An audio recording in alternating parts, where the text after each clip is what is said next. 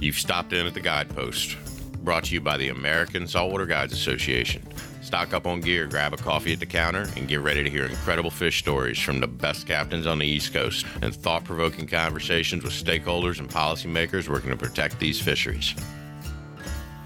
This podcast is presented by Costa Sunglasses.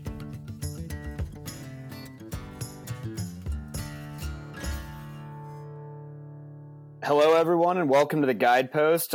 Will Poston here, and we have a tuna guest today. We figured with the fall run heating up and half-beaks getting active and that topwater bluefin bite out east, hopefully coming together here. What better time to talk about bluefin tuna management, some awesome science efforts that the Bluefin Collaborative is engaged on.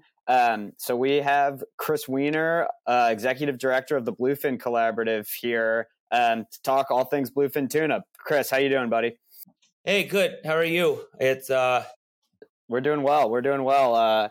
Got a stiff east blow coming here on Cape Cod, which should put a little pause in an otherwise great albie season so far, but I'm sure they'll stick around. How about you, man? You still finding some fish up there?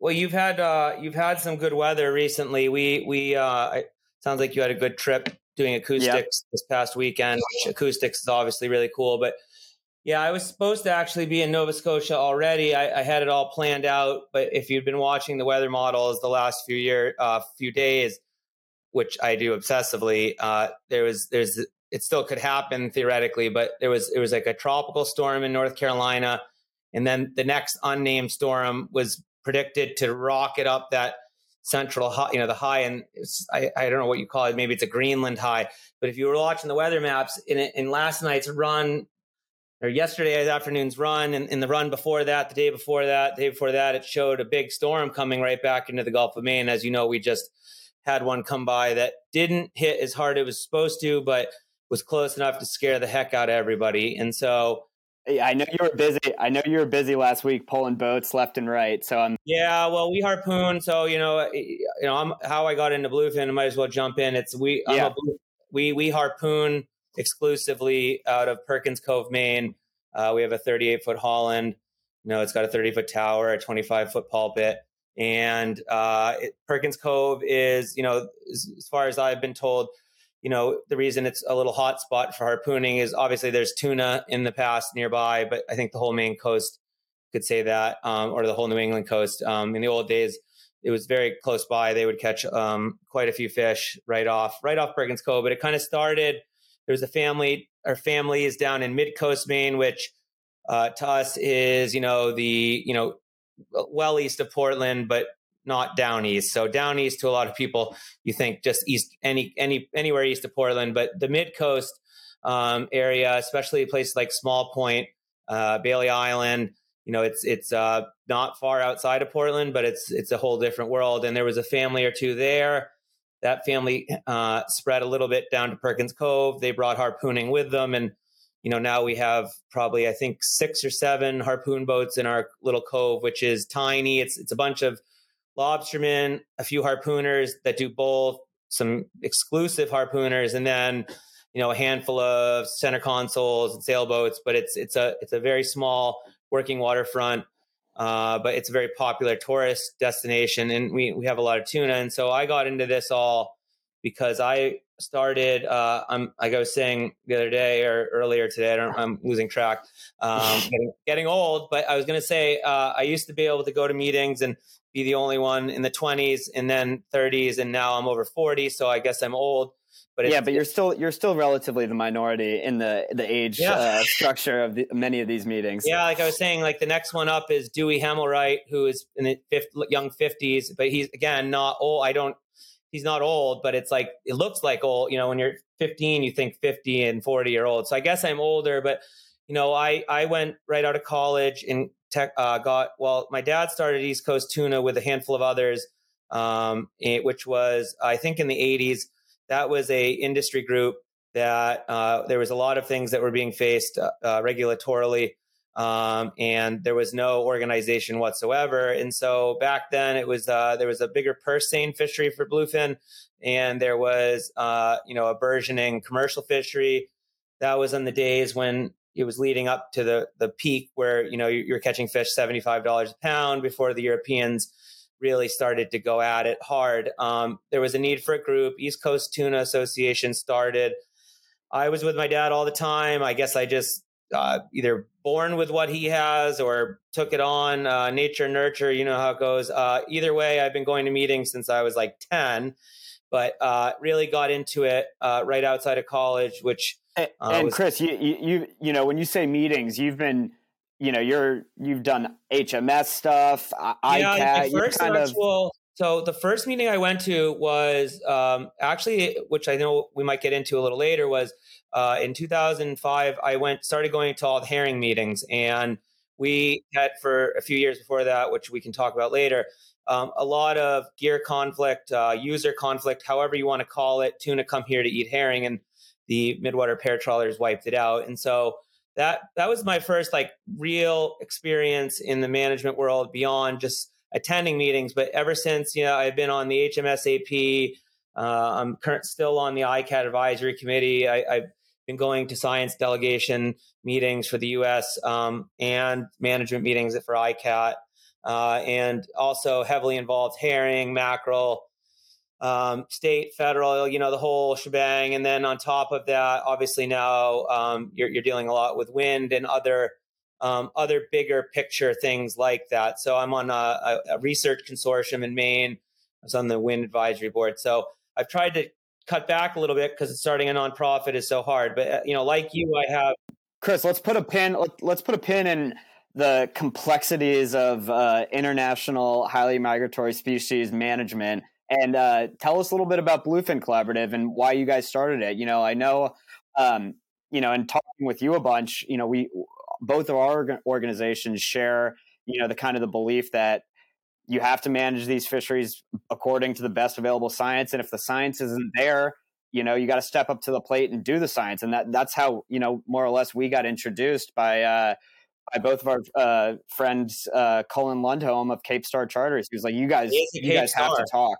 Yeah. He is a Cape Star. Yes. Cullen's a great guy. And if he's indicative of your group, you've got a good base, but it's, obviously, in terms of the science part of it, I've been going to meetings for a long time, and our observations, whether good or bad, one way or another, often do not match what we see happening at the science level. And there's been a long, long history of confrontation, I would call it, or tension between the fishing industry, and in our case, the Southeast Fishery Science Center, which oversees bluefin. And, I think when we started the kind of what this blossomed out of was, I heard enough times that, where's the science? Where's the science? Because it's easy to complain.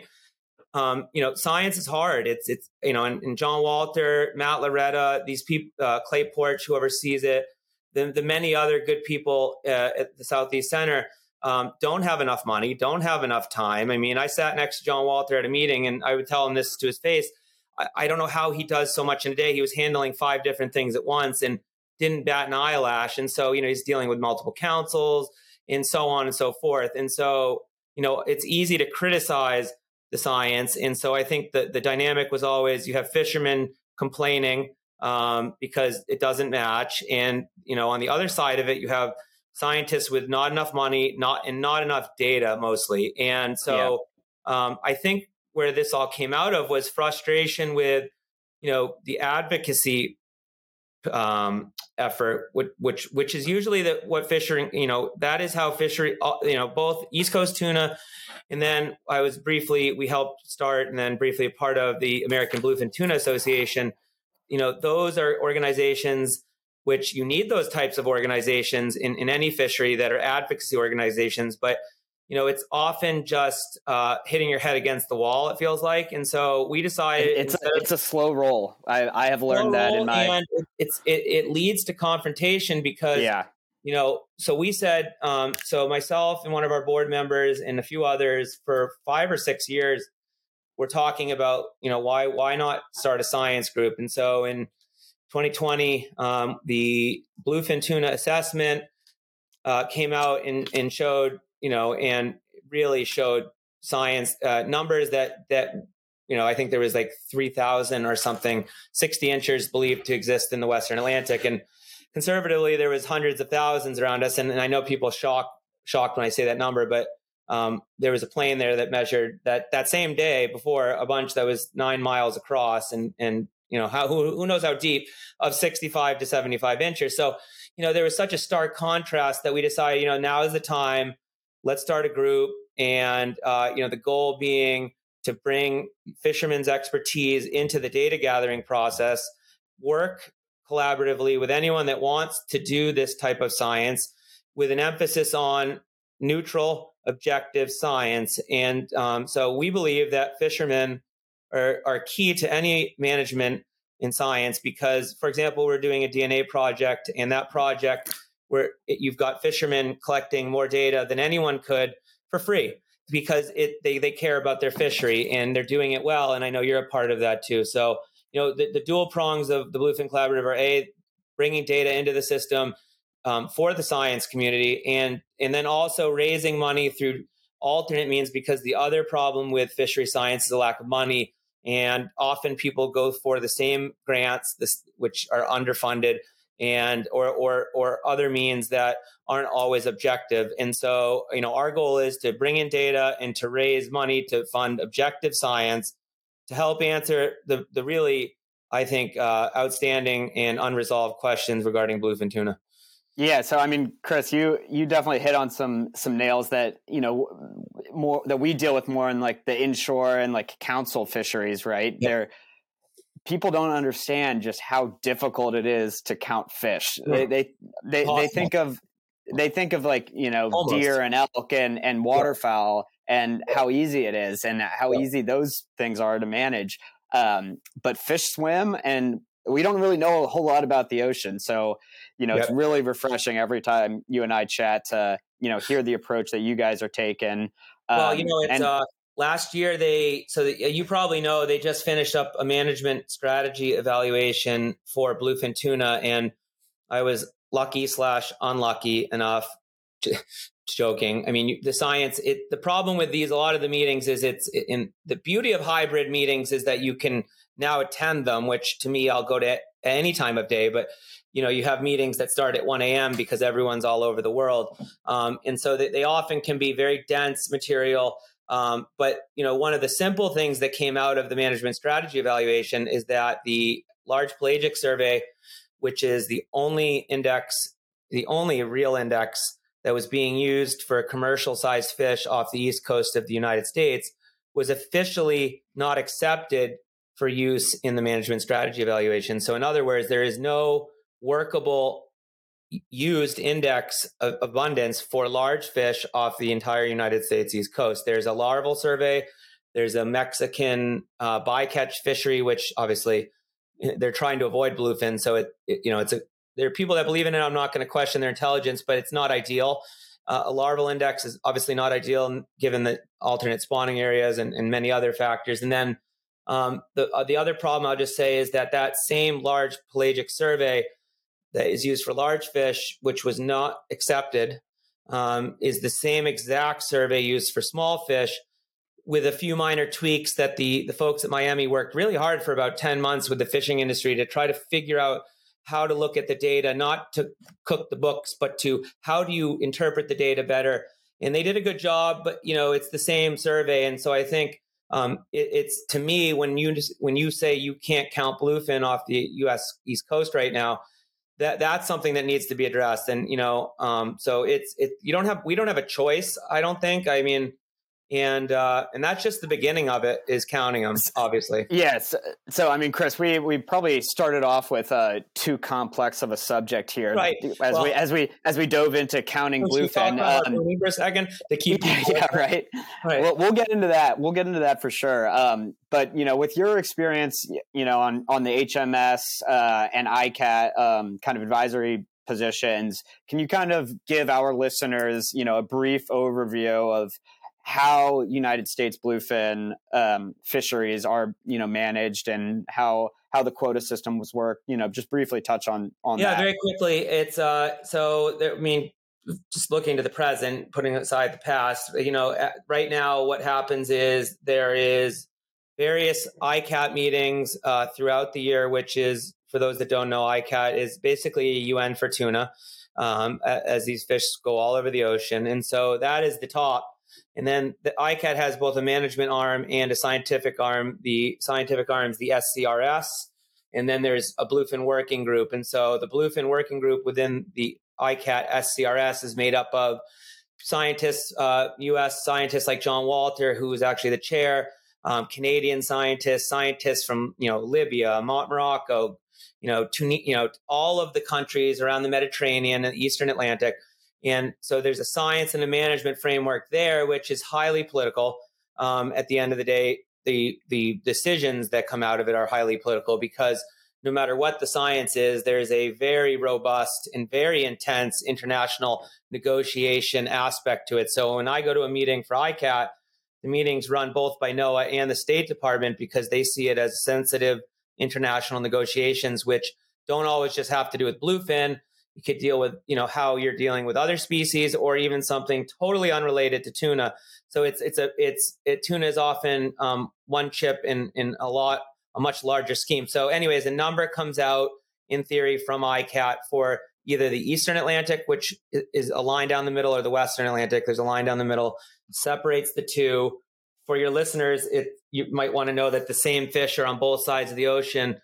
We catch the same fish, yet the Eastern Atlantic just went up to 45,000 metric tons, and the Western Atlantic stayed flat at around 2,500 metric tons. And it's well known that the fish cross. So there's a highly political dynamic negotiation. The EU is a tough negotiator. You've got Norway getting involved more as the fish spread all over. And then that comes back to the highly migratory species division under NOAA Fisheries, which is a very hands-on group based out of both Silver Springs and in Garfo, and spread around in this virtual world. And then they take that quota, which is handed down, which is then the Western quota gets split between Canada, the US, Mexico, and a small bit goes to, for example, Bermuda. And so UK gets involved in it, but it's really the US, Canada, and Mexico, and Japan, because Japan has a distant water longline fishery. And so it gets split up between those four. The US gets a little over half of the Western Atlantic quota. And then within that, you then have recreational, you have charter head boat, which is obviously a hybrid category. You have the general category. You have the longline fishery, which it's mostly a bycatch fishery, but there is some boats targeting it because they bought the shares they call them IBQs. And then there's the harpoon category, which is what we're a part of. So there's a lot of layers. There is no council. It's one of the unique aspects of bluefin. And ICAT is, like, if you went to the West Coast, the council is deeply involved in tuna matters and has an SSC, whereas on our coast, there is a HMS advisory group.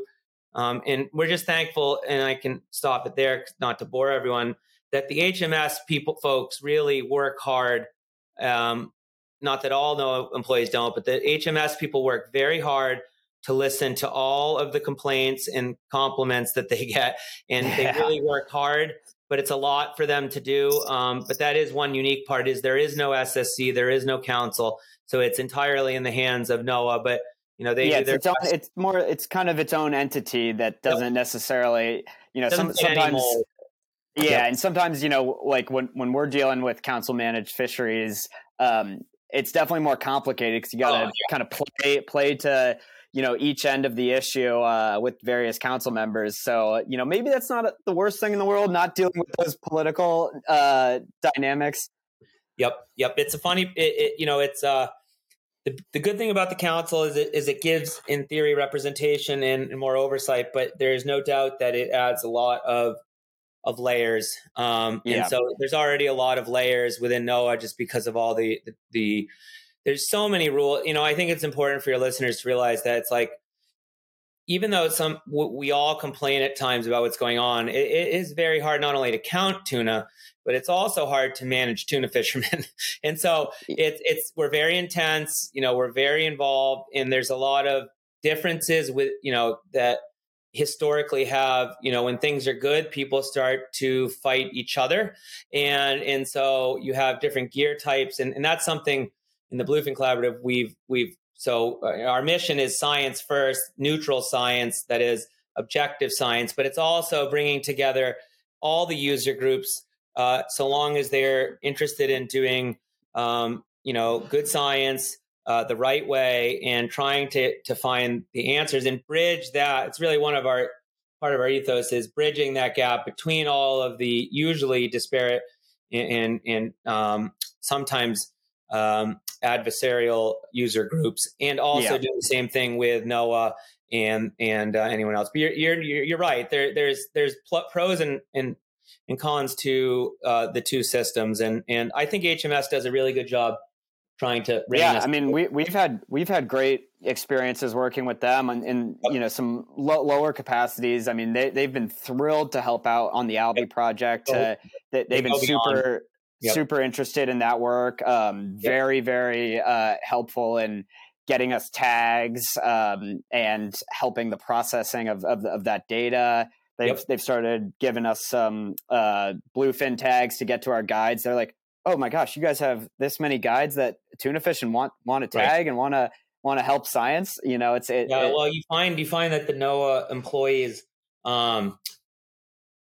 throughout NOAA are lacking data, and it doesn't always come out. Like, they won't always come out and say that, but it's as you get to know them more, you become closer to them, you realize that one of the biggest problems we're all facing is a lack of data. So it's, for example, one of our guides was catching 55-inch fish off the vineyard, and 7 out of 10, he does charter head boat, but 7 out of 10 fish that were caught in a matter of 2 weeks in the 51 to 55-inch range had developed ovaries, which, if you know anything about bluefin management, that's not supposed to be happening in the Western Atlantic, even though everyone knows it does. But then I was in contact with the team down in Panama City, the NOAA reproductive team in Panama City, which works out of the Southeast Center, which we all call Miami, even though it's much bigger than that. So it's the Miami's top people for reproductive work, and it was obvious that they're just dying for samples. And so it's like we're now going down that road too, where it's like everywhere you go, you see that kind of tension between the fishing industry and the science community. That tension has often stopped us from collaborating. Totally. And Chris, like a point that we always, try to make with, NOAA council members is, they're always talking about like how most fishermen don't believe the data, right? And they don't do this. And an approach we've tried to take is, well, if we all collaboratively work together, if you leverage all these people on the water, all of our guides, all of our captains, even very interested private recreational anglers, and get them involved in data collection efforts. That's how you build that credibility. You build trust within the with the various communities, and it's a win-win for everyone. Yeah, it's that's it's part of a 501c3 that it's obviously our mission is pretty clear, and to have credibility, doesn't matter what you are. If you don't take, in our opinion, if you're not going to do it in an open, transparent, neutral, kind of objective way, which is what we're doing. And it's like one of the things that I know that you wanted to touch on, but I'll just jump into it is, you have genetics, for example, and I'm not a geneticist. There are papers, when you read a paper on, for example, close kin mark recapture, which very different than just simple mark recapture. But the theory is that you get the DNA off tuna, and you can look into close kin mark recapture. Basically, there's a high level, like you'll read the papers and it'll kind of lay out the basics. And then it'll say, if you're not a geneticist, don't even bother reading the next section. You won't get it. And they're right. But what it really is about is this is just one use of genetics. And it was used in southern bluefin tuna, which I think, if I get it right, it's an Australian, New Zealand kind of base fishery, but the fish are off Indonesia. But they used this close kin mark recapture, CKMR, which in simplest terms, it's like you take a lot of DNA samples and you then you look for, initially they were looking for just matches. So you could see if there were parents and offspring. And by getting a feel from recaptures on how many fish that you have genetically tagged and how many you recapture, you begin over time, if you do it statistically validly, you will get some kind of view of how many fish might be there. And it ended up showing lots and lots of fish. I think I saw one report where 1 year their analysis showed 2 million 2-year-olds. So, it was well accepted, industry bought into it, but that was, from what we are all told, a single stock species. And so there's another simpler thing called just mark recapture. And this is tied back to spaghetti tags. In the old days, everyone would tag fish and everyone would report those fish. And you would get some sense of how many were out on the water released and how many you recaptured. And you begin to build an index. And so you can do the same thing with DNA. But, it's like, I don't really know anything. So even simple questions about cross-contamination of samples and the simple things for a geneticist are... Chris, let's roll back a little bit into like what you guys are trying to look into with your genetic work, and then we'll get into these. You don't need to go deeper than that. You don't need to go.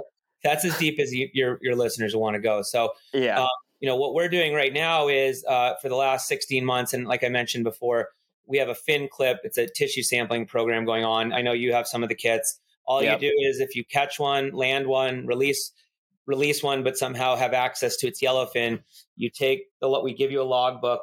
You take the yellowfin, the little yellow fins. You take a little snip of it. You put it in ethanol. We're working with quite a wide. It's still in its formational stage, but a wide group of scientists from both coasts and even outside of the U.S. Geneticists, reproductive scientists. We call it our science advisory panel, but the genetics is just part of it. But we're doing a summer study in addition to collecting samples from from North Carolina down to Florida, building that ability for fishermen to gather that data, who I think, as you said before, are the best data gatherers. We are also doing a study because the world of genetics is so new. We're working with a team out in Washington that is looking into what's the best next step, because we're so new with genetics that there really is only a paper or two out on Atlantic bluefin tuna. One that gets into where they were born, which is another hot topic. Is there two spawning areas? Are there more spawning areas? And so we're basically wading into genetics as fishermen. Much of it's over our head, but it really comes back to bringing in a team of top fishermen, anyone that really wants to do it, doing it right, storing those samples, building that DNA bank, and getting a seat at the table for when DNA comes into the forefront, which it's very rapidly doing yes. And so, but it's really the whole part of it is getting fishermen to actually see the value of doing science. And that enables us to gather lots of data, as you know, and to really have more of a say in how the science is done physically. Now, the scientific analysis will always be done by scientists, but getting that data in, and it's not just genetics, it's also reproductive organs. It's there's a lot of work already been going on aging, but there's so much that we don't know. It's almost as if we don't know anything. That's how little. Yeah, it's like you don't know what you don't know.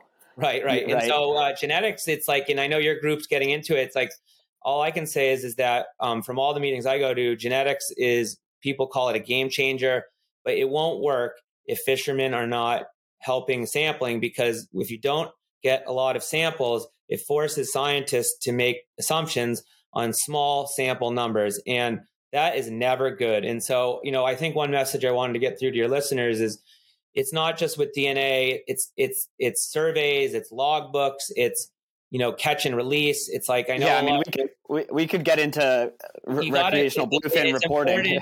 No, it's across the board. People are always worried to share information.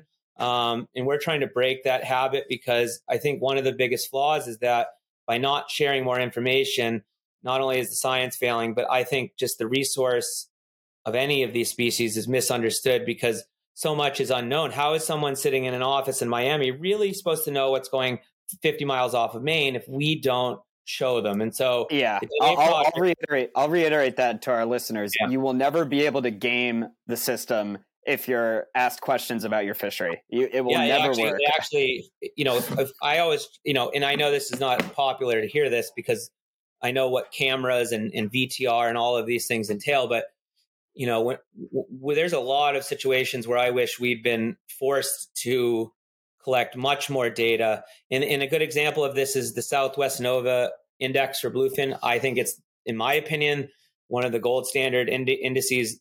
It's simply a logbook. So they have a little bit different fishery up there. It's an allocation fishery. They have 100% reporting, but they report so accurately and so well that logbook, just that simple logbook, is now one of the highly touted and accepted indices for bluefin abundance. So it's just a simple logbook, and it's being used as one of the only accurate indices. And so, getting more data in is important, and not getting that data in will only come back to bite you.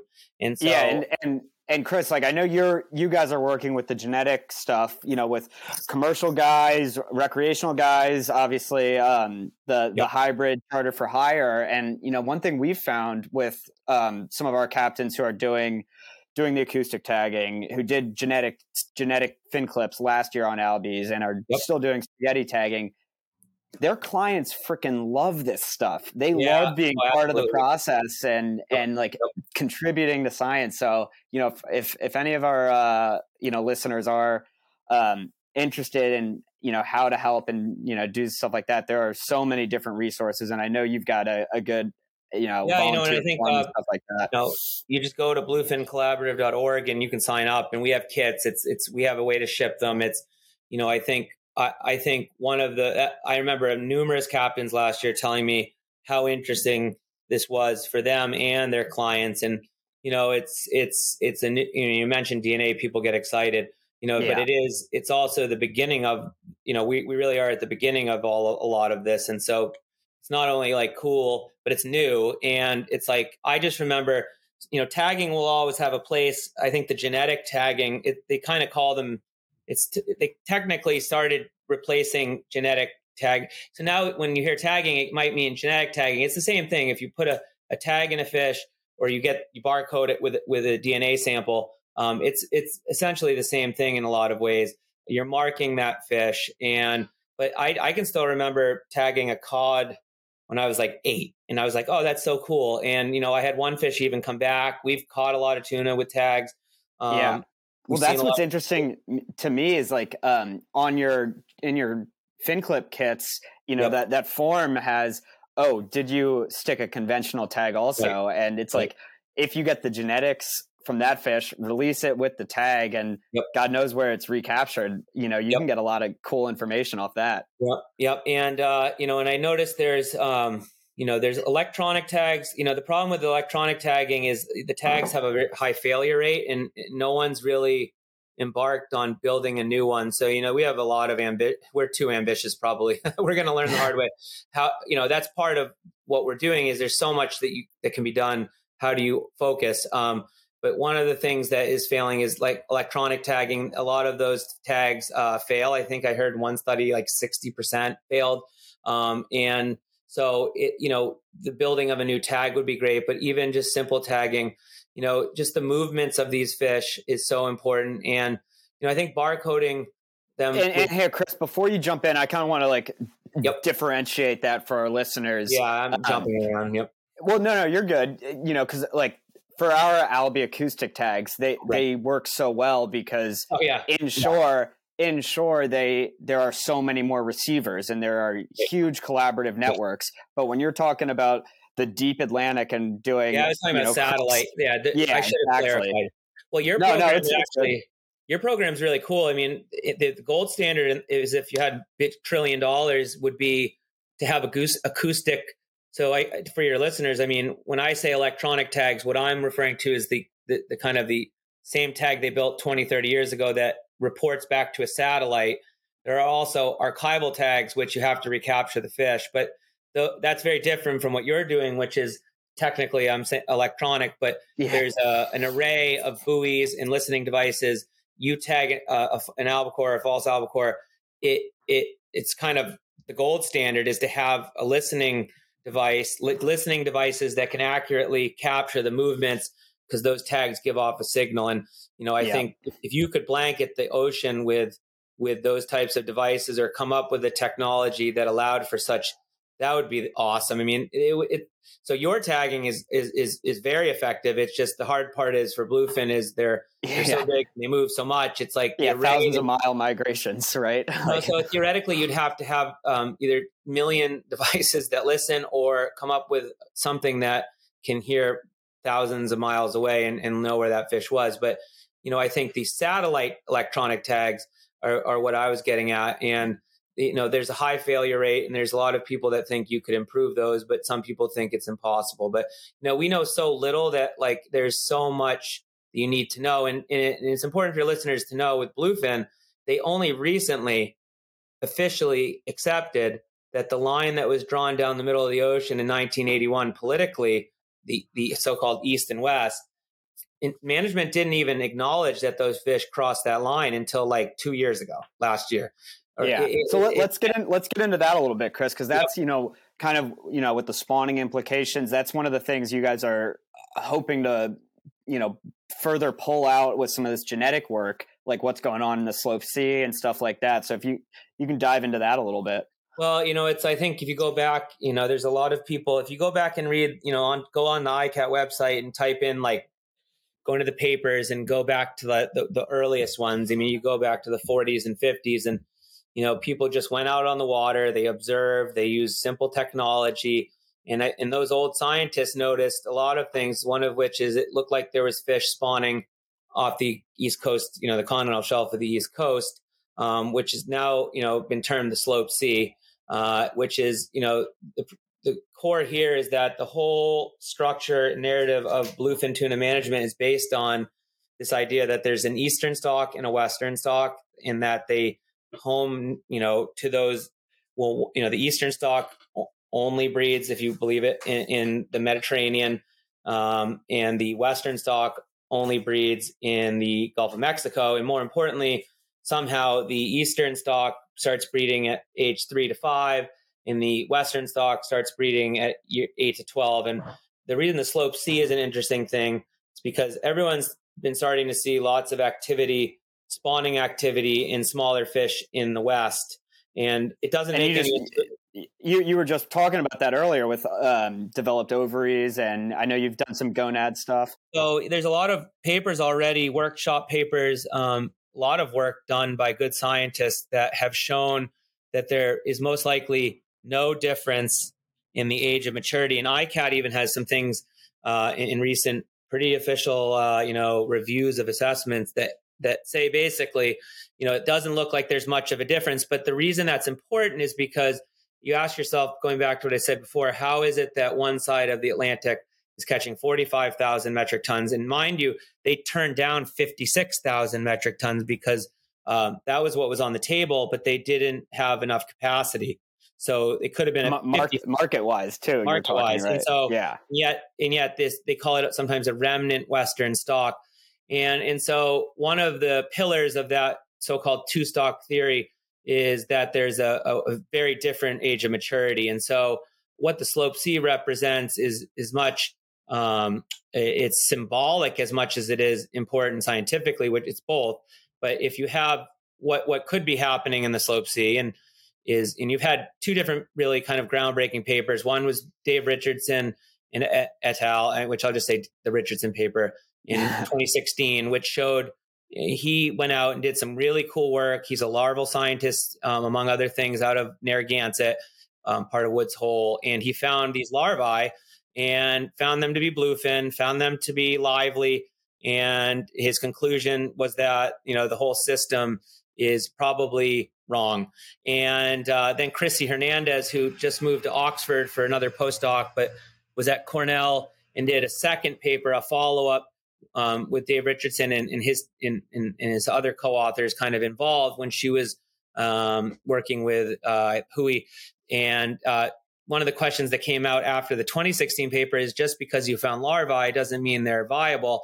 Her paper showed that they are not only viable, they are probably healthier than the ones you find in the Gulf of Mexico. And so here you have the foundations of what goes back to the Frank Mathers of the world in the 50s, 60s, and Molly Lutkovich, and all of these people throughout the years that have been seeing with tagging data, with observations, that there are mature fish that go to places that are not the Gulf of Mexico or the Mediterranean during spawning season. And on top of that, most tuna spawn in an age stratified pattern. And so you could have some large ones spawning in the Gulf of Mexico and the smaller ones spawning somewhere else. And so what the Slope C would represent is not only a new spawning area, which gets at the resiliency of the stock and probably highlights, Slope C makes it sound simple. It could be the entire East Coast. It could be wherever it works, but it also gets at just the whole management structure. And so one of the things there is genetics. And so stock ID is the term that would be under. And, there's one paper that just came out of a Spanish group. It's AZTI, but that was really the first real paper that dealt with where are bluefin spawning when you look at the genetics, because before that they were looking at chemical signatures within the ear bones, in the otoliths.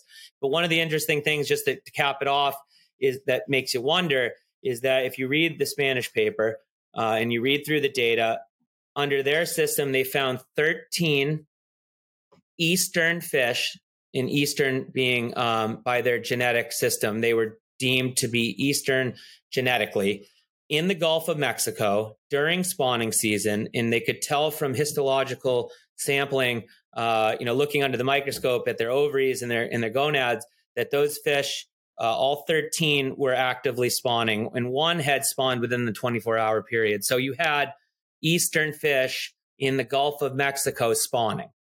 All right. And so it just makes you, and it just, like, when you hear that, it's like, what I just think of is, how much do we not know? Yeah. And the kind of I would say the summation of what they, the only answer they could come up with is, possibly this is a new phenomenon and we just happen to see it. And that's kind of what you hear with the Slope C, is maybe the Slope C is a new thing, and maybe it is, but, our goal is to, one of our key goals is to get to the Slope C. You have to do it right. You have to sample fish on the Slope C and look at their, the gonad, the ovaries, the testes. You have to look at them, because you need to know if they're spawning, because one of the theories is that maybe they're just passing through. So in order to know if that's a real true spawning area, you got to get larvae, you got to look at the DNA, you got to get the big ones, you got to look at their DNA. You also have to look at their reproductive organs to see if they're spawning.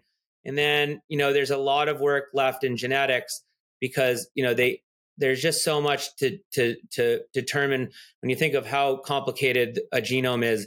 We haven't started whole genome sequencing, which is just looking at the whole genome of bluefin tuna.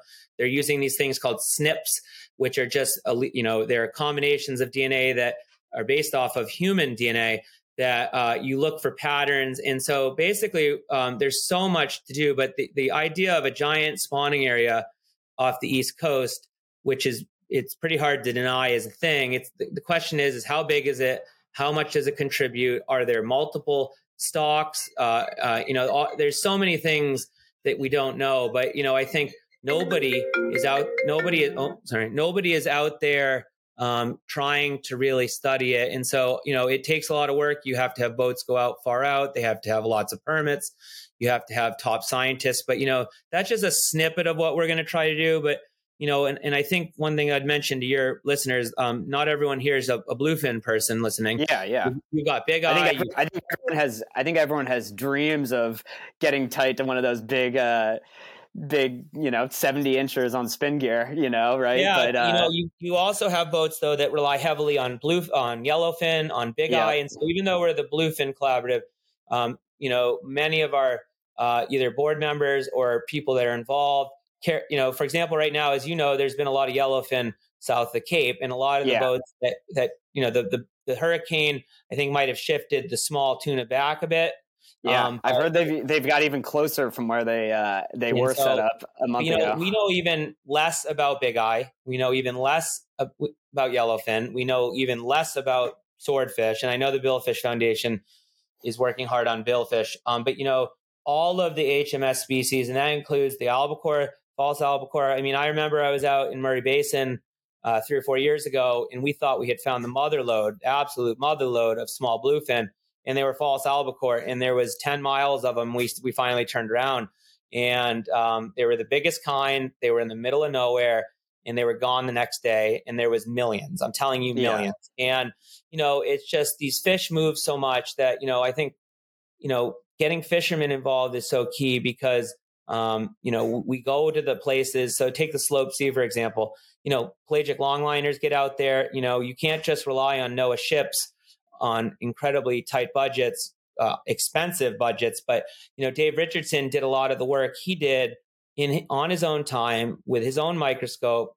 He didn't have a budget for it. He just had an itch to learn more, went after it, and they found him. And so it's like, it just kind of highlights how little do we know. And I think that circles back to what's going on. I think fishery management in general is often based in large part on budgets, manpower, and simplicity. And you can't blame... Well, and you say, Chris, also real quick, when you say budgets, you're talking about Congress and, a hyperly divided Congress where NOAA's budget is going to get stuck in the crossfire to a degree. And that's science for all of these fisheries that we all depend on, and that's why having it's been pleasant working with your group because, I think, we need to make sure Congress understands, educate them. I mean, obviously as a 501c3, we're not lobbying, but, educating and advocating for NOAA. So as you might know, we worked hard to,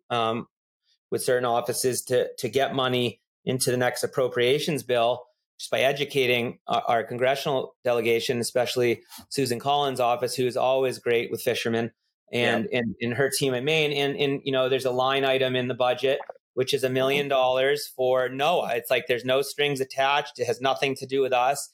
But that's how strongly we feel that there needs to be more science done, is you need to get more money for NOAA in addition to what we're doing. So it's not the whole system is underfunded.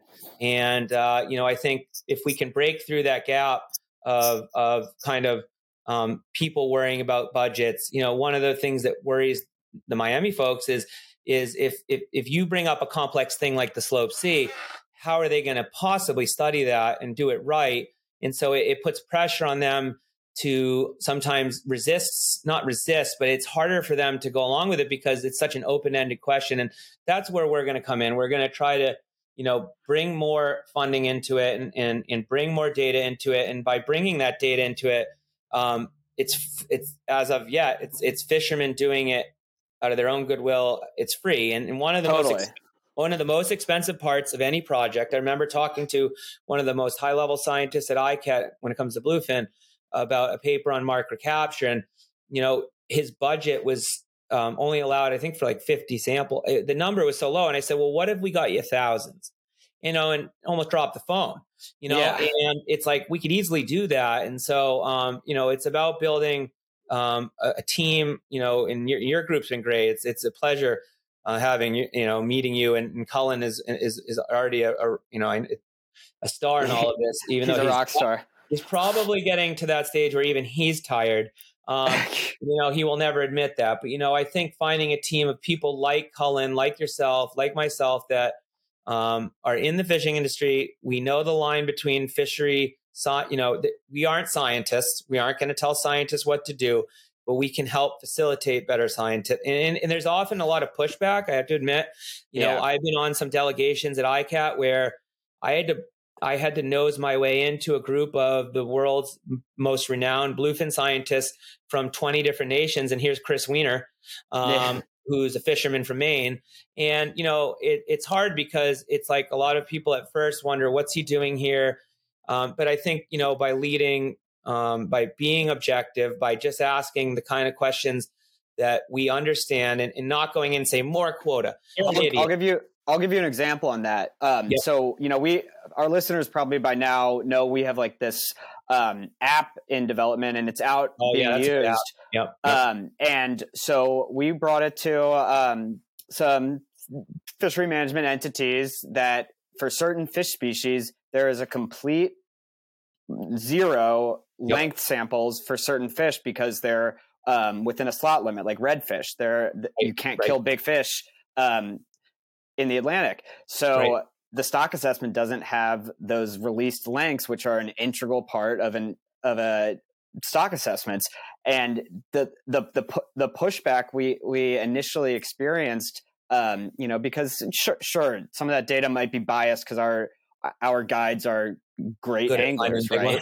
Yeah.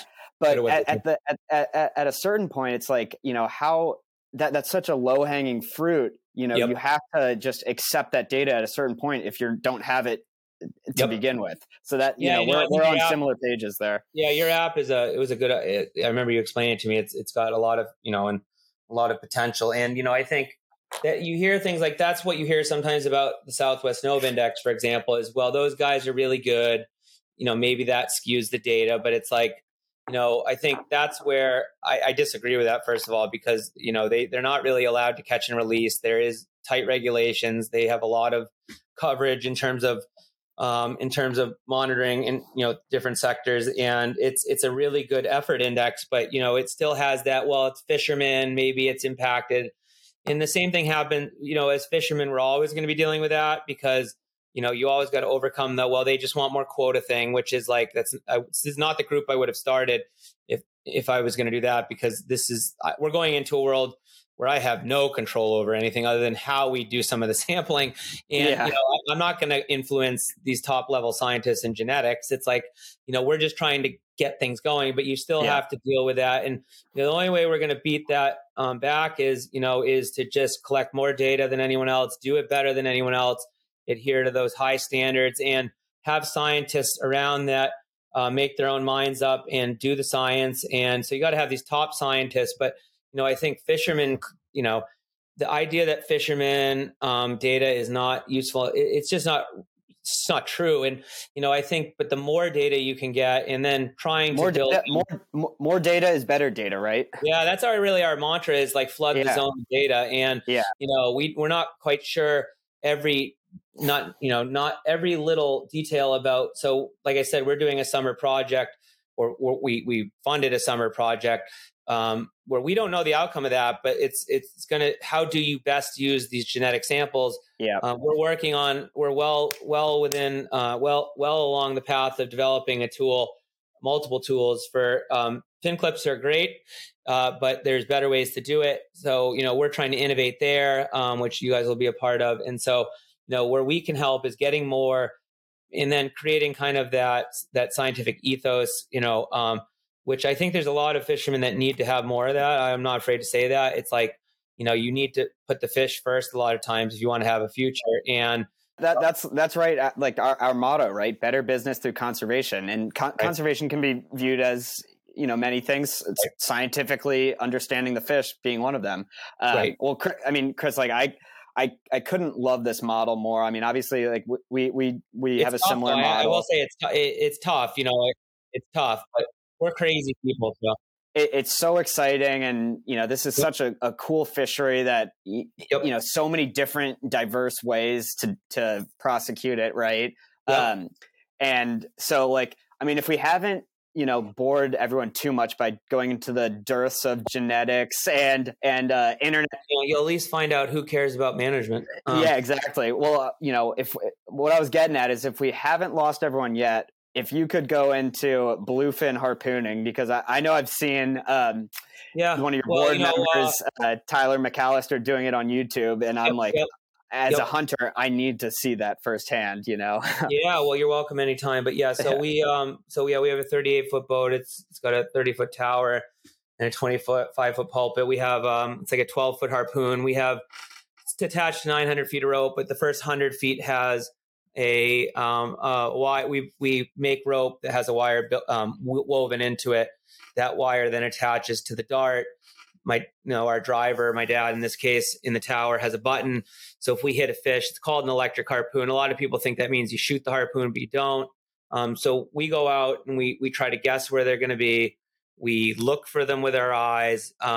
We have really no technology other than binoculars, which aren't very helpful most of the time. And we look for them. We sneak up behind them, and then we throw the harpoons at them. And we have a 73-inch limit, but the harpoon category itself is only allowed 2 between 73 and 82. So a lot of our fish have to be over 82 inches. And this year, if you found a 70-incher, you were doing well, because there was so many fish. There still are so many fish in the 100 to 110 inch range, really from, as far as I know, Montauk to Newfoundland. But so we go out and, we try to read everything from where the bait is. So bluefin tuna, it's like kind of our theory, not to give away too much, keep it general. So yeah. But, a lot of times you'll see tuna eating close to shore. And then for whatever reason, a lot of them turn, offshore. And in Maine, that can mean east, that can mean southeast or south. And they head out and they keep swimming. They come into these murky, tidy places where the herring or the pogies are, and then leave a lot of times. So most of the fish we catch are 20, 30, 40 miles out, either in areas with pretty water, deep pretty water where they're traveling. And then a lot of times they'll end up wherever they want to end up. Let's call it Murray Basin or Wildcat, or, out east in Chatham, all these deep areas, where the water's often clear. And then they'll just stop and they'll hang out, and they get really hard to catch in those places because the bunches get big. But we're generally catching them, it feels like, to and from their feeding grounds. Almost like they're digesting, right? Like I've seen stripers and bluefish, they'll just sit on a flat. They'll be on a flat and almost like sunning, and they won't eat sometimes. And it's like, they're probably digesting. It'd be really cool to do a study on like just their daily movements, but that wouldn't have the policy impact, so we can't focus on that. But there's a lot. If you think about it, I think I read once that they have to be the equivalent of like 7 or 8 knots of water moving over their gills. So, I mean, theoretically, they can swim in circles, which we call cartwheeling or milling. But, we'll go out to these places far offshore where, you'll find bunches of 10,000, 20,000, which are really hard to get onto. The most ideal situation for harpooning is finding, the smaller bunches that are headed in or out in a straight line. We sneak up behind them, generally at 8 or 10 knots. And, there's a lot involved in knowing which fish to drive onto. If there's a bunch of 8 or 10, there's often one that's further back. It requires the driver and the harpooner to really see the whole bunch, know how fast they're moving, know when to throw. But when it all works out, I don't see how there's a more exciting way to catch anything. In 99% of the time, that electric harpoon works. You hit the button, and the fish, which it's good for everyone involved and the meat, it just stops and it's over with. Now, if that doesn't work, the traditional way of doing it, before electric harpoons, they will take out, in our case, 900 feet of rope with a buoy and a radar reflector. And it's called putting out a flag in our case. And even though most people use polyballs now, we still use flags. And so then you have to hand haul it back and often fight it, because the big ones will actually figure out how to kind of use the tide to their advantage. So, they'll fight. It's fighting that rope that is what tires them out, but they'll figure out how to drift. And so you'll have to fight them. And most of the times we come home whooped after that happens. I can imagine tug of war with a 900-pound animal beast does not seem particularly enjoyable. And the big ones, like they have especially early in the year, they have our buyer actually is convinced they have a different metabolism. You can see it in their meat, that it's almost like if you swam thousands of miles from or hundreds of miles, whatever it is, if you've been traveling from a spawning ground, you've burnt all your energy building eggs, or, and you get far, far away. Like, just think about it. You leave your spawning ground. How do you even know where to go? They obviously have some deep energy, and the ones early in the year, they're mean. I'm telling you, they're meaner. It's like, as they get more, it's like salmon, right? Like those salmon steelhead, those chromers. Like a different fish. They're like intense. Like, I have a video of one we got this year. It took off in the time the pole was in the air. It took off, and you can't even see it taking off. And it was 110 inches. So it's like, how does a fish that big just disappear? That's how fast they are. And so it's like tying on to a car. It's generally, that's not what happens. It's very. It's a really cool fishery. There's probably, I think, 39 boats in the harpoon category. We've been, driven a little bit into the harpoon category because of daily limits and days off in the general category, which, if you have days off as a harpooner, those are going to be the nice days. So it's like but it's a good fishery. There's a lot of it here in Maine. The other hot spots, the Cape Cod, Chatham, especially. And there's little pockets here and there down the coast. It's a cool fishery. We also harpoon swordfish, but, without an airplane, it's pretty hard to fish them because they are really good at, we caught one that was dressed 700 and it was making no sign. We just saw it under the water. You had to run it over basically. And so I've heard stories of that, back in the day. I don't know how they do it. Yeah. They will literally be a quarter inch under the ocean swimming full speed and make not a single sign. And, you'll just see them swim by the boat, and swordfish are so mean or prehistoric that they are not the least bit afraid. So with a tuna, you're always trying, like, they will take off the moment they know you're there on average. The swordfish, the whole key is letting them know you're there. So you take them head on.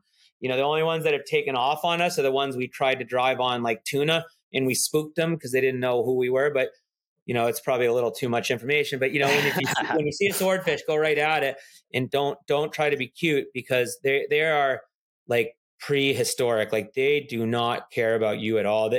People talk about sharks. I think I'd rather be in the water with, other than a mako, I think swordfish is the second thing I'd least want to be in the ocean with. And, maybe I'm crazy, but they're intense animals. But so harpooning is a good fishery. There aren't many fisheries harpooning in the US, but, you're obviously welcome. We're trying to get more video of it, but that's how, we get sucked into it. And I know one of the things that you also wanted to touch on, which is, this leads directly into it, is the herring issue. And one of the reasons, I got into herring right outside of college was because harpooning is very different from hooking. No one trolls anymore up here. A lot of the hook fishing is, I know off Chatham, there's a lot of drifting. There is more trolling. There isn't any trolling here anymore. It's all live lining on anchor. And so no one, which is very different. And, it's a change over time, actually, which it's funny. We used to have chumming and lots of chumming. And but harpooning, one of the things, we're just a different fishery in a lot of ways in the amount of movements and how often so we go out on any given day, like the way we figure out where we're going. Now, some people will just go back to where they were the day before. In a lot of situations recently, that's the best way to do it because, the weather's been bad, the water's been dirty. You go to some faraway place and you get there and there's tide rips and it's brown and you just get discouraged. But, generally in a normal year, it's like we change where we're going often. And so you're always looking for the right places, the right water, the right bait. Where is that water outside of the bait? And that takes us everywhere from our boat, from inside of P-Town, one way or the other, generally 20 or 30 miles east of it, all the way down to the Canadian border. I've actually had to turn around. We were chasing a bunch once and had to turn around because it went right into Canada. Yeah. And so we would go all over the place. And so the midwater pear trawls I know is a big issue for your group. Herring is the species that fattens tuna up, and fat tuna are better for everything because they're healthier, they spawn more, and they're more valuable. And so it makes. And I mean, like, just to bring it back to our group, like, I mean, striped bass, bluefish, everything benefits from a healthy herring. Herring is so much more fattening. I mean, you watch a herring digest, a pogie will sit there for days, it feels like, but that herring is almost gone because it just melts. It turns into fat, and so all of these species, stripers, everything needs to reproduce well, and to reproduce well, a big part of it is obviously eating well. And so a lot of things like sand eels, menhaden, they're all important, but herring is the one that really, and there are other things like capelin up in Canada and mackerel, but mackerel are hard to catch. They're like little tunas. They're like fast and evasive. Herring is the one. And so, in the 90s, there was a scientist out of the Northeast Science Center who basically went out to the world and said, bring your boats, bring your talent to come catch herring. You can walk on them all the way to George's. And so you had a lot of companies, mostly out of Ireland, show up, and they brought over pear trawling. And for your listeners that haven't seen it, pear trawlers are generally, each boat is the biggest boat you'll ever see in New England or, in big, it doesn't always matter, but we're talking about a giant. You're talking about an industrial sized. Yeah, I mean, 150. The limit was 165. So most of them were anywhere from 110, 120 up to 140, 150. But then they have a net so big, and they want to tow it so fast that they put two of those boats together. So you already take the biggest trawler you're going to see off the coast, and you put two of them together, and you double the speed, and you use a mesh that is so small it looks like a butterfly net. And they can wipe out, we called it localized depletion. That was the term that came out, but it's just wiping out aggregations of herring. Yeah. So, the New England Fishery Management Council several years ago established a midwater trawl buffer zone that pretty much spanned from Maine down to Connecticut that pushed those midwater pair trawl boats off 20, 25 nautical miles where they couldn't operate in those inshore, nearshore waters.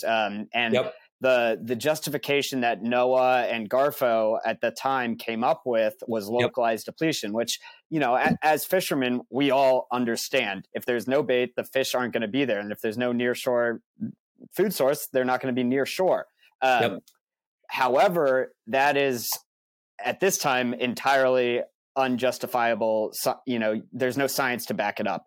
So a court case 2 years ago was decided that vacated that rule, and now the New England, they said they couldn't. There was no proof of localized depletion. Which, like, if you really think out, how could you ever prove it? Yeah, exactly. It's honestly, how do you prove such? But I always give the example of, for your listeners, let's say you had a pool or even like a bay that was somewhat enclosed, and you have 100 mackerel and you catch 98 of them. What do you call that? It's like that. There isn't nine. Some people think, even some scientists think, that there's this like giant swarm of fish out there that just, if you catch half of it, boom, half of them come back. No, it's not how it works. There's aggregations, there's hot spots. And so, but it's almost impossible to prove. And so, as you were saying, they after many years of work, and remember, this started in 2001 with Amendment 7, I don't even remember what that was. Amendment 1, probably. Amendment, I don't even remember anymore. To the herring FMP. The herring FMP it finalized in 2007, which put in a summer buffer zone in the Gulf of Maine.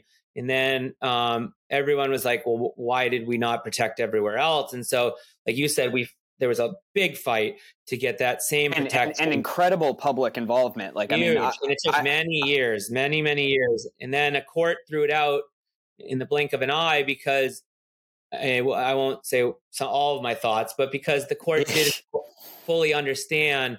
But most importantly, it's because they didn't, user conflict, which is much easier to show, didn't get enough play in that court battle. And in the Federal Register, and in the Federal Register justifications. And so my guess, it seems to me like, even though I dropped out to start this group a little bit, in the meantime, yourself and many others have kept that alive. And now you have a new round of management meetings coming up that involve the user conflict as a more specific. So that's going to be the new justification. And council members like Mike Peardnock and Peter Whalen, who's our board member from New Hampshire, and some others are really, trying to move that needle, because even though, like, this is something that I've been hearing a lot, like, oh, why are you guys even wasting your time with that? Quotas are so low. And it goes back to the work you're doing. Like, just because, something's not necessary now, like, you can be proactive in fisheries management. It'll go back up, because, and the scary part is, and this is why I was helping the Maine purse seine fleet before disaster relief, before the collapse. Remember, we went to meetings for 10 or 15 years. It's where we learned some lessons, but I don't think it would have made a difference with the team involved. But, we went to many, many meetings for many years saying herring has collapsed. It's gone. Yeah. There is no herring. And yet the herring assessment was showing more herring than ever. And that's kind of what brought me back to this science thing is, we don't want to see that happen with tuna either way. It's like, if you might have more than they say or less than they say, you want to have an accurate count, but herring is just as bad as everything else. And there was many, many years where they were saying there was more herring than you need, and there was none. And so they fished down that stock to the point where these incredibly efficient pair trawlers, I'm telling you, the most efficient thing you'll ever see in your life is 250 foot, 2,000, 3,000 horsepower boats towing a net with basically no mesh. It's so small, and towing it right through aggregations over and over and over again. And it just either wipes that spot out or the fish are thin. And it's, I mean, it happened at Jeffrey's last fall. I heard guys all talking about it, like, and that was on mackerel too. That's the other kind of targeted spawning. Just, it's like one of the big things that was going on was towing on spawning grounds. And, there's a lot of stories of boats coming in with fish so full of spawn that the wharf was slippery. And, that happened on George's specifically. They absolutely targeted spawning herring on, because herring lay their eggs on the ground in mats. And so if you're towing on spawning fish, which is why spawning closures came up. But the other point is, you just mentioned, if you look at the landings for mackerel, so once this capacity for herring showed up, they actually started targeting herring and mackerel throughout the winter, mostly mackerel. And if you look at the landings, pair trawl landings shot up in the 2000, 2001.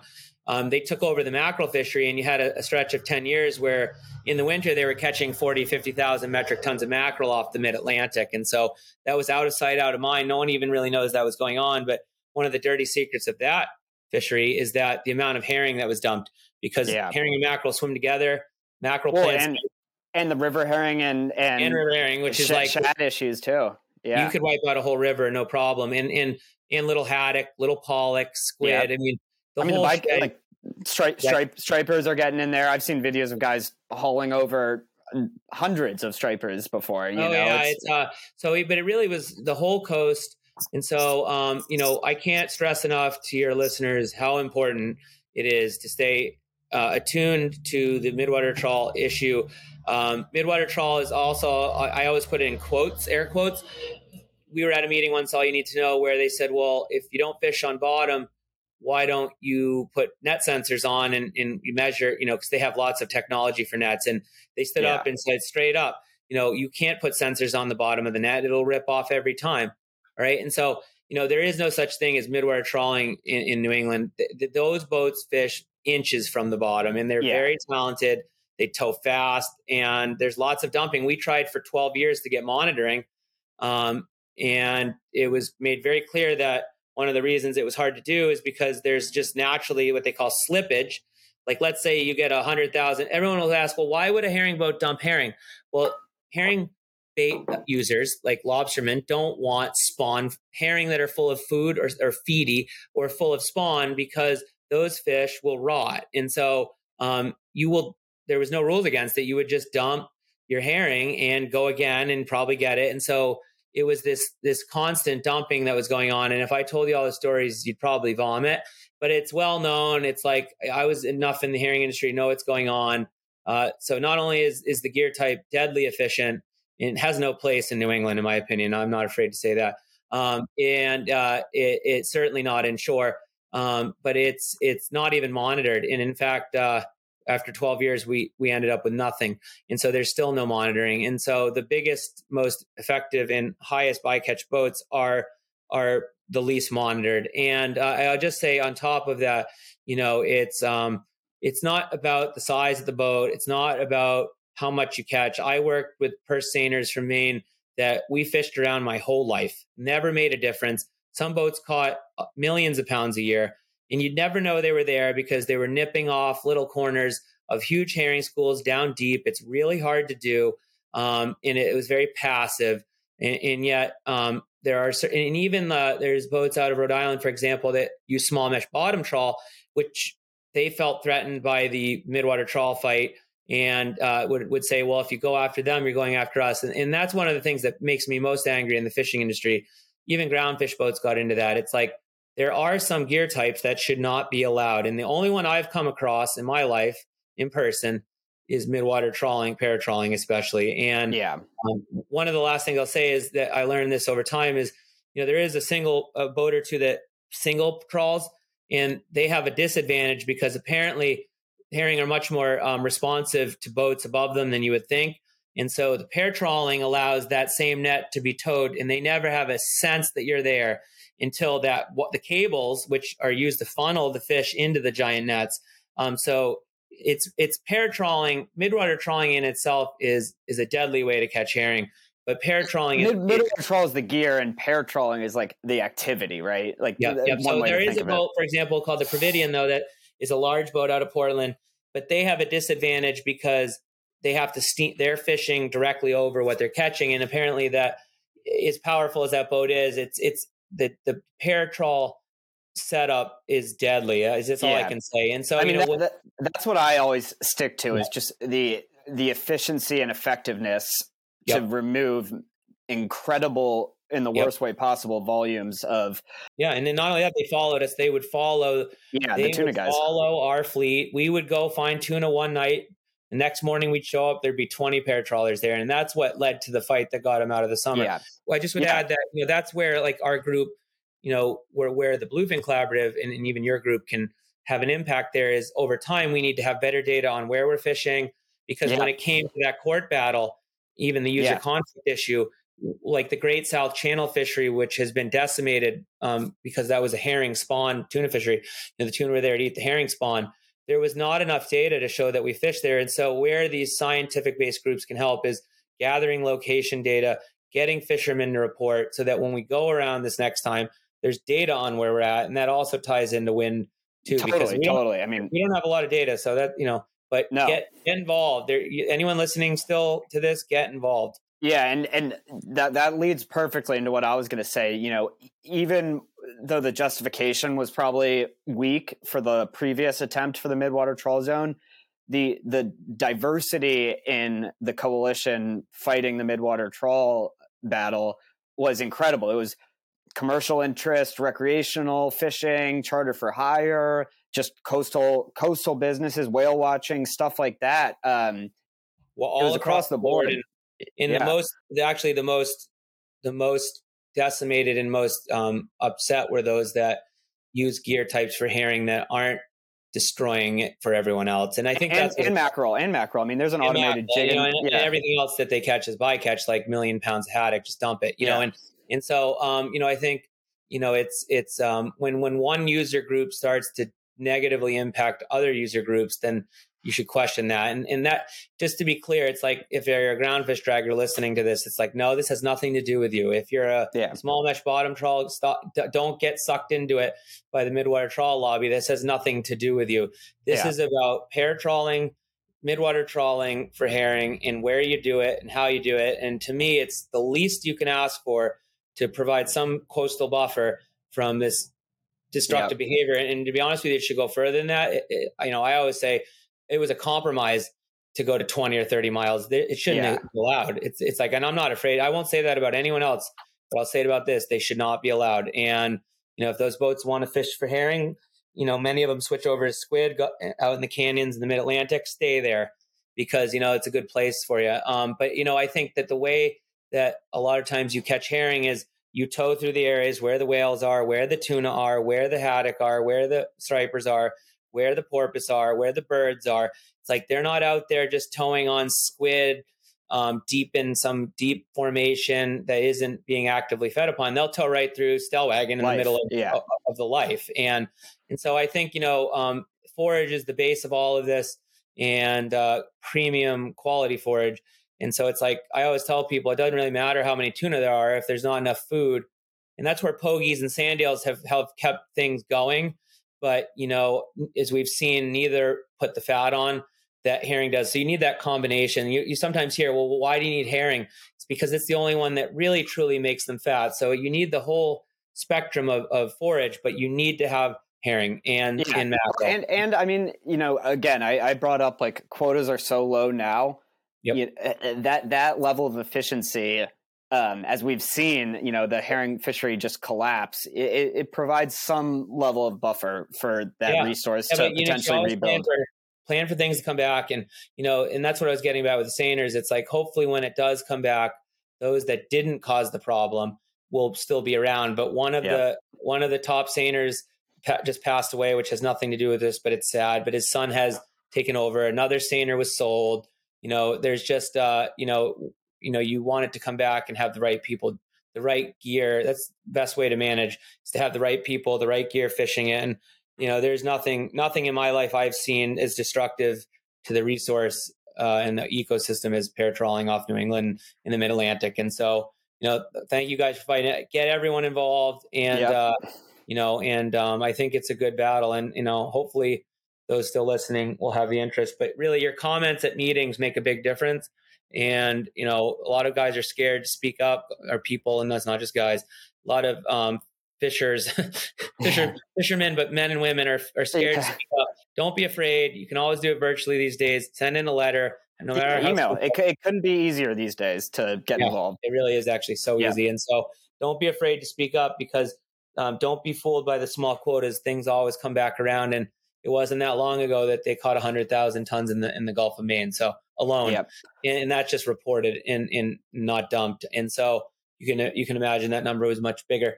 And the other thing, I'll just to fully scare your readers, is one of the things you learn when you get involved in herring is, and some of the seiners I know had done it. It's called getting scaled. So when you tow fast through herring, they're delicate.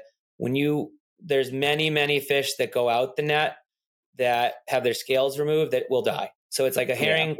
What makes it so fattening is it's kind of a delicate little thing, and it's not like a pogie, which is just like a bony head with a large body behind it. Herring are very fragile in a lot of ways. And so when a lot of the fish go through that net and get scaled, they're going to die and never get counted. So just the numbers are astronomical, and it's really the impact per given area. It's that cluster mentality.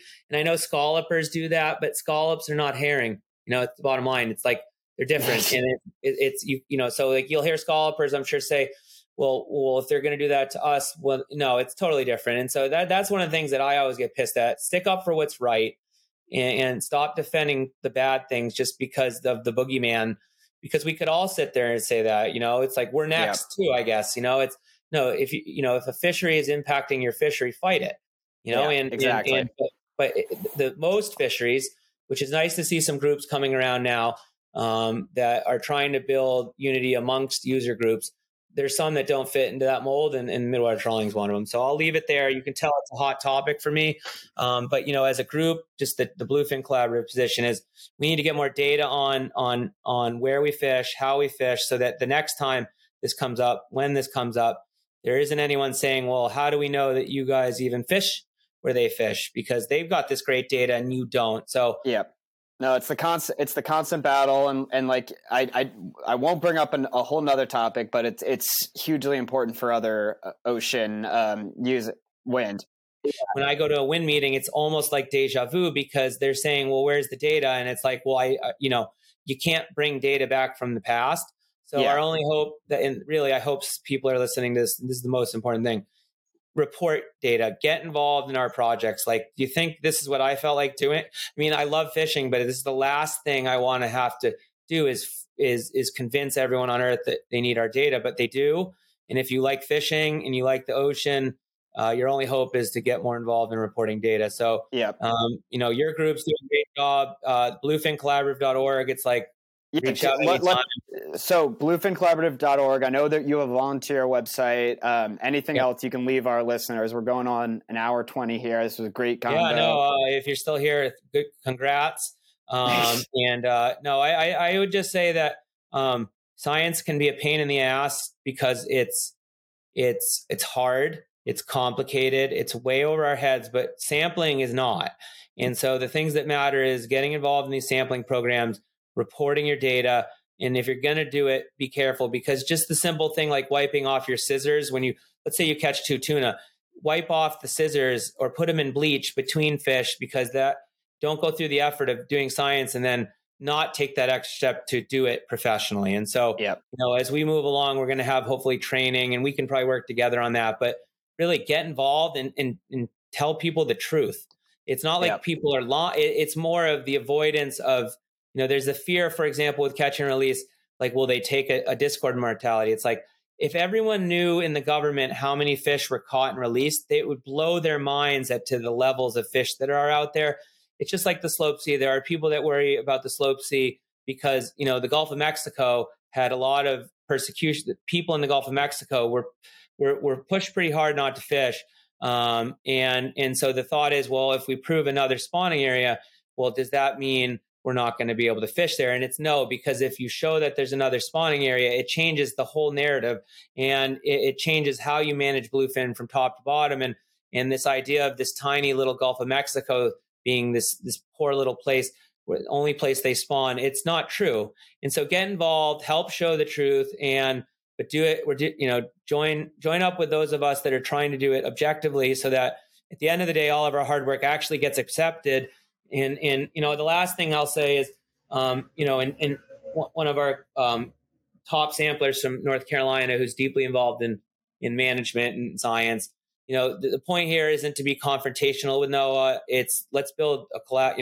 We didn't call it the Bluefin Collaborative for nothing. It's not just really. It's like the only way you're going to have an impact is if those in NOAA that are involved in the assessment see you as legitimate and respectful. You can disagree, but do it carefully. And yelling at someone and telling them they're an idiot is going to get you nowhere. And so I think that's what the mold we're trying to break is to build. And I've been very encouraged. I can just tell you, and I'm sure you have too, because you mentioned it earlier, how much NOAA wants us all to get involved. And so I think this is the beginning. Let's hope we all succeed.